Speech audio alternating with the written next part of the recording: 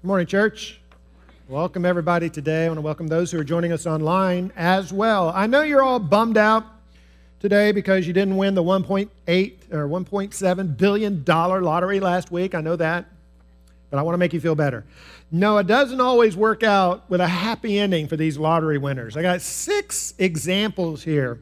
Here's a lottery winner that went through a divorce. Thomas and Denise Rossi were married 25 years without any issues. Then, out of the blue, she asked for a divorce. Little did her husband know that days before she had won a $1.3 million lottery, a secret she kept throughout the divorce proceedings.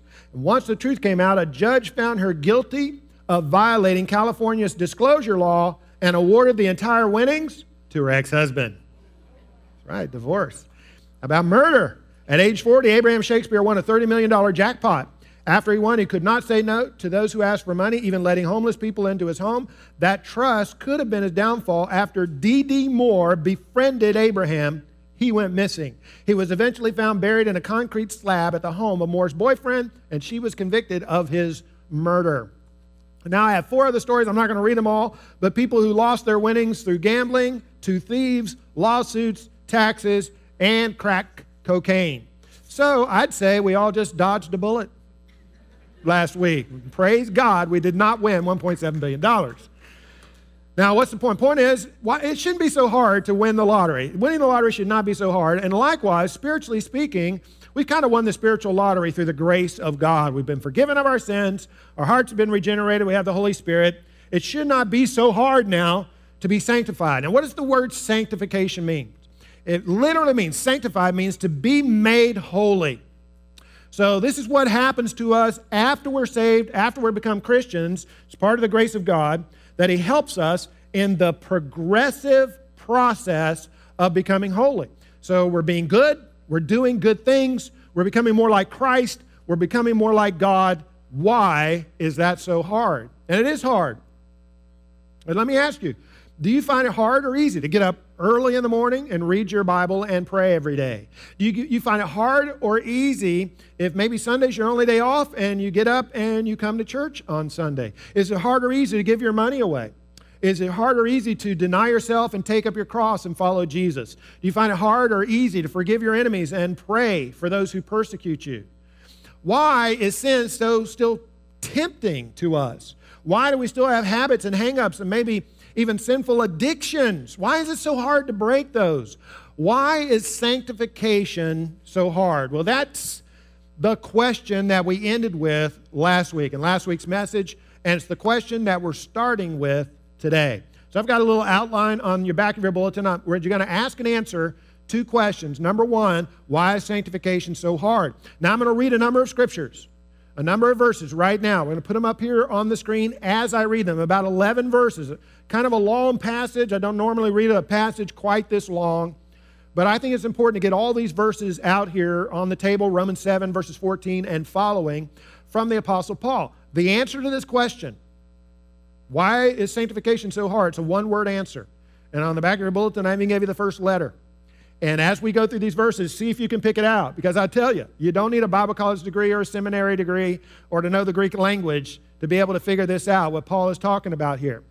Starting in verse 14 of chapter 7, Paul writes, "For we know that the law is spiritual, but I am of flesh, sold into bondage to sin. For what I'm doing, I do not understand. For I'm not practicing what I would like to do, but I'm doing the very thing I hate. But if I do the very thing I do not want to do, I agree with the law, confessing that the law is good. So now no longer am I the one doing it, but sin which dwells in me. For I know that nothing good dwells in me, that is in my flesh. For the willing is present in me, but the doing of the good is not. The good that I want to do, I do not do. But I practice the very evil that I do not want. But if I'm doing the very thing I do not want, I'm no longer the one doing it, but sin which dwells in me. I find then the principle that evil is present in me, the one who wants to do good. For I joyfully concur with the law of God in the inner man, but I see a different law in the members of my body, waging war against the law of my mind and making me a prisoner of the law of sin, which is in my members. Wretched man that I am, who will set me free from the body of this death? Thanks be to God through Jesus Christ our Lord. So then, on the one hand, I myself with my mind, am serving the law of God, but on the other hand, with my flesh, the law of sin. All right, so what's the one-word problem here? Flesh. The problem is flesh. So the way salvation works, the grace of God, God redeems us. He redeems our spirit. He makes our hearts new. We call this regeneration. Gives us a new heart. Redeems our spirit, but not our bodies. Our bodies are not redeemed until when? Until Jesus returns. And when Jesus returns, if we're still alive, we'll meet him in the air, we'll be transformed, or if we've died, we'll be resurrected from the grave, and our bodies will be reconstituted with new glorious bodies. That's when our bodies are redeemed. But in the meantime, we're stuck with these. And these bodies of flesh are riddled with sin. They're still infected with sin. That sin in our flesh is at war against our spirit. Paul calls it the inner man, or in his mind. He wants to do what's right, but his body is pulling him in the other direction. And I went to the dentist a while back, and I had a crown that had come off a molar, and I was asking him about it, and he says, well, you know, that tooth is infected. It really needs to come out. I'm surprised you don't feel any pain. I said, well, I don't know why, but I don't feel any pain. He said, well, it really needs to come out. And I said, well, what if I just don't do anything? Because that's the way I think. I'm always trying to save a buck. I said, what if I just don't do anything? He said, well, it might be, you know, it might not get any worse for a while, but your body is having to fight that infection, whether you realize it or not. Energy and resources in your body are constantly fighting that infection. And likewise, our bodies, our sin is like an infection in our bodies, and resources and energy are constantly going to fight against this sinful tendency that we have, not to mention Satan and spiritual warfare, and those kinds of things. So that is always there. Now you say, Steve, I mean, where's the encouragement in that? I didn't feel that great when I got here today, and now you tell me I'm always going to be in this kind of civil war? It's always going to be hard? Well, here's part of the encouragement. I think it is somewhat encouraging to know that we're not alone, that it's not just you. You know, it's not just you. Because sometimes we look around and we see the Christians who seem to have it all together, and we go on Facebook and look at people's Facebook page, and they got the highlight reel of their life up there, and everything's wonderful, and their family is so marvelous. And we look at ourselves in the mirror and we say, what's wrong with me? And what's wrong with my dysfunctional family? And we start to think, am I the only one here who's really struggling? And the answer to that is, no, you are not. This is the human predicament. We all struggle with this. The elders in this church struggle with the flesh. The deacons do. The ministers on staff do. The little blue-haired church ladies here struggle with the flesh. We all do this. This is the human predicament. So part of what's encouraging here is you are not alone in struggling. You know, there have been some super spiritual Christians who have looked at this passage that we just read from Paul, and it is so transparent, humble, and earthy. They say, well, this must be Paul in his pre-Christian experience. This can't be Paul after he's a Christian. He wouldn't struggle like this with sin. It just sounds too sinful. But it's not. This is Paul in the midst of his Christian experience. Before he was a Christian, he was self-righteous. He said, I kept the law perfectly. And that he wasn't struggling before he was a Christian. Afterwards, he became familiar with sin. And this harmonizes with Paul's description of himself in other places. Ephesians 3:8, Paul says, I'm the least deserving of all God's people. 1 Timothy 1:15, Christ Jesus came into the world to save sinners, and I am the worst of them all. Not I was, I am. He had a awareness of his own sinfulness and his own struggle. In fact, if you ever hear a preacher, a pastor, a minister, a priest, some blow-dried, coiffed, televangelist who gets up, or an author who says they've reached a stage or a plateau where they no longer struggle with sin or struggle with the flesh, your spidey sense should start tingling.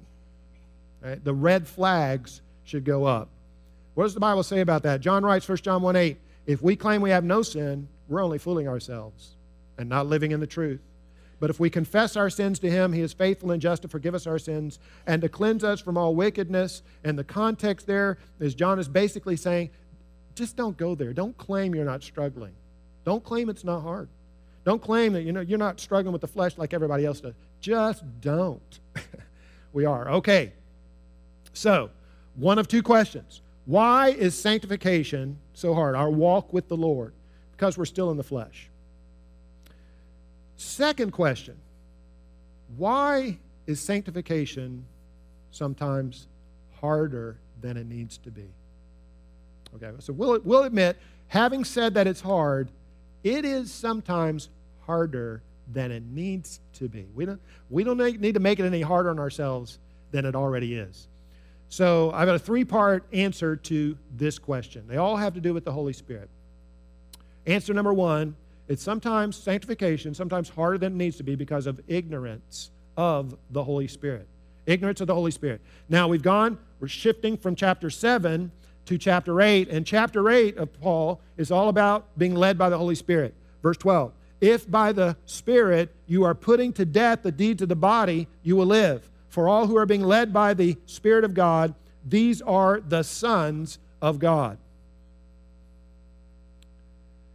Now, as we've discussed in previous messages in this sermon series, the Amazing Grace sermon series, sin results in a double curse in our lives. And the grace of God, the remedy, is a double cure.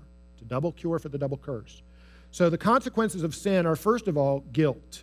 We're guilty of breaking God's law. So we come under condemnation and the penalty of eternal death. That's curse number one. The second curse or consequence of sin is corruption or sickness. Our hearts are corrupted. We cannot obey God's will and God's law. So that's the double curse of sin. Now, when the grace of God comes along, the grace of God has a double cure. The first cure has to do with our guilt, and that's forgiveness or justification. Our sin is forgiven. Jesus takes that eternal penalty upon himself on the cross in our place. So our sins are washed away, so we're forgiven. Romans 8:1, there's therefore now no condemnation for those who are in Christ Jesus. No condemnation for you. No penalty for you. No hell for you. Praise God. That is the most important part. That's very important. We're joyful and happy about that.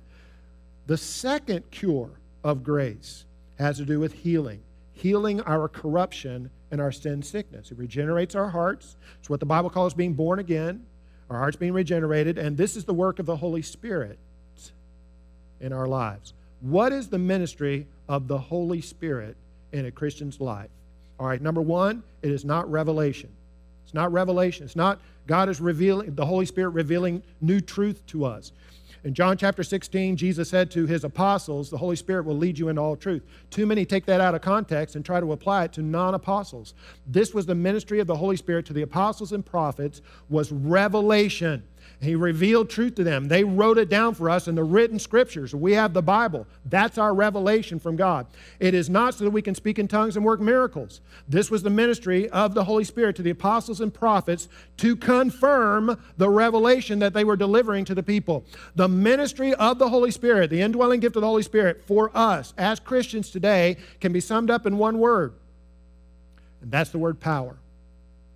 It's power. Because God never intended us to take this journey of sanctification into holiness by our own sheer willpower and effort alone. This is why it's harder than it needs to be for some people. This is the ministry of the Holy Spirit to give us an internal source of power to help us to be good. Romans 8:26, the Spirit helps us in our weakness. Now that's true about prayer, but it is a general principle of the ministry of the Holy Spirit. We are weak.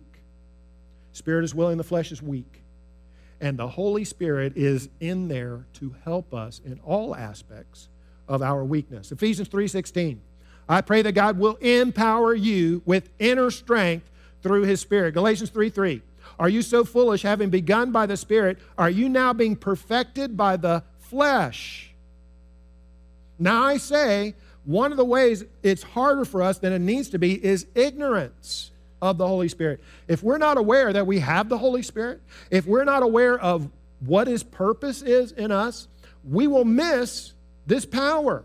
It is a power. In order to activate it, in part, we have to know it's there, be aware of it, affirm it, and trust in it. Just like justification and forgiveness is activated by faith, so the ministry of the Holy Spirit, this healing that takes place, is activated by faith. Wouldn't it have been a tragedy if Clark Kent, Clark Kent, toward the end of his life, he's only got a few days left, and he's laying there on his sick bed, Clark Kent, and looks down and says, hey, what's this big S on my chest? What's that all about? What's that stand for? Wouldn't it be a tragedy if Clark Kent was Superman and never knew that he had been Superman?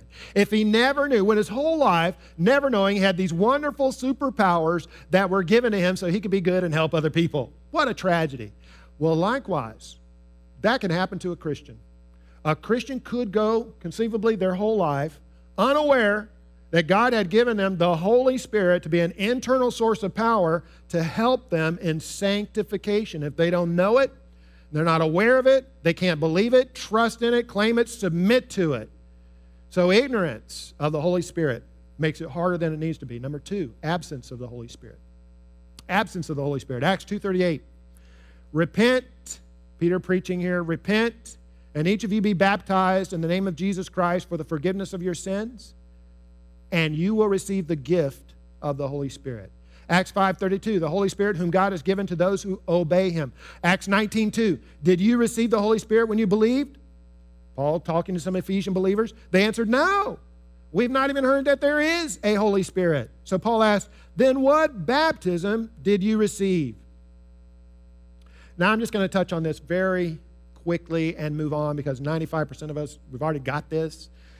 But when is the grace, the saving grace of God applied to us? What is the occasion of our salvation? It's our baptism. So when you are baptized into Christ, that's when God applies the double cure of grace to you. That, at your baptism, is the occasion. It's when God washes away your sin. He forgives your sin and justifies you. That's the first part of the cure. And it is also when you receive the Holy Spirit. That's why when the Apostle Paul in Ephesians chapter 19 encountered some Ephesian believers, and he says, do you have the Holy Spirit? And they said, no, we never heard of the Holy Spirit. He immediately asked, what baptism did you receive? Because baptism is when you receive the gift of the Holy Spirit. When he comes, it's when he indwells us. And unfortunately, ever since a Swiss theologian named Huldrych Zwingli in the 16th century began teaching that water baptism is totally divorced from anything that has to do with salvation or forgiveness, the Holy Spirit, or the grace of God, then we got a bunch of believers walking around who've never been baptized. Okay, so we got to move past that. Who are you going to believe? Huldrych Zwingli or the Apostle Paul? Huldrych Zwingli or the Apostle Peter? The pastor or the priest or whoever taught to you, or the Word of God, where Peter says, repent and let each one of you be baptized in the name of Jesus Christ for the forgiveness of your sin, and you will receive the gift of the Holy Spirit. 7 Jewish brothers. In Acts chapter 19, we're going around trying to cast demons out of people. And these guys, these Jewish exorcists, were always looking for some magical word formula that would give them power over demons. They observed that the Apostle Paul was very effective casting demons out of people by saying, in the name of Jesus Christ, I command you to come out. So they said, all right, that's a pretty powerful formula there. We're going to try that. So the next demon-possessed man they encountered, they said, they were all sons of one father, Sceva, and these 7 men said to this demon-possessed man, I command you in the name of Jesus Christ, whom Paul preaches, to come out. The demon within the man responded to them. I always imagine how he sounded. It must have been like Darth Vader, you know. So, and what he said was, the demon responded and said, well, I know Jesus and I know Paul, but who are you? And that one man jumped on those 7 brothers and gave them a beat down, and they ran out of the house naked and bleeding. Moral of the story is, do not engage in spiritual warfare without the power. You got to have the power. And I'm not saying we're casting demons out of people. We're all engaged in spiritual warfare. You know, spiritual forces are attacking us all the time. We're dealing with the flesh. If we do not have the Holy Spirit, it's not going to end well for us. We must have the power. So if you haven't been baptized, then we're actually setting up the dunk tank tonight, right? At Trunk or Treat. I'd be glad for you to be the first person ever baptized in a dunk tank. Come on, 6 o'clock tonight, we'll get that taken care of. All right. Ignorance of the Holy Spirit, absence of the Holy Spirit, and then thirdly and finally, neglect. Why is it harder than it needs to be? Neglect of the Holy Spirit. 1 Thessalonians 5:19, do not stifle the Holy Spirit. Ephesians 4:30, do not grieve the Holy Spirit. Got to take our medicine. We got to take our medicine. If you get a bacterial infection, the doctor's going to give you an antibiotic, and you got to take it to get better. If you feel the flu coming on, take the Tamiflu. It'll shorten it, make it less severe. Or even better yet, get the shot and avoid the flu. We got to take our medicine. I was talking to a friend of mine in recovery one time. He said, Steve, we addicts have to take our medicine. He was talking about the 12 steps. You know, admit our helplessness, admit that we need God, moral inventory, share with others. That's the medicine. But we need to take our medicine too, and the Holy Spirit is our medicine. We need to drink deeply of the Holy Spirit. We can't just know He's there. We have to cooperate with the Holy Spirit and submit to the Holy Spirit so that we can be led by the Holy Spirit. A while back, I was getting on my motorcycle to come to work. That's right. I ride a motorcycle. I know my cool factor just went up by tenfold, right? So I'm getting on my motorcycle. I roll it out of the garage and down the driveway before I crank it up. About halfway down the driveway, my driveway is like yours, probably got a little incline on it. And I went to crank it up, and the battery was dead. So now, it's a Honda Magna 750. It weighs 550 pounds. I can't leave it in the driveway. I've got to push it back up into the garage before I can leave. Man, pushing 550-pound motorcycle up the driveway into the garage, throwing my back out, I'm grunting and groaning. This thing is hard work. Now, it still rolls, but it is nothing like when you got the engine cranked on, you got all those horses underneath it, and you're just riding it. Big difference. Likewise, I wonder if our Christian journey is not often like trying to ride a motorcycle that doesn't have the engine turned on. I mean, it'll move and we can make some progress, but we're just going to be grinding it out, and we're going to get so tired and worn out. We got to flip that switch. We got to turn on the engine and the power, the motor. We got to get those horses working on our behalf, and that power is the Holy Spirit. And all that begs the question then, all right, Steve, I believe you. I've got the Holy Spirit. I want to yield to the Holy Spirit. I want to cooperate with the Holy Spirit.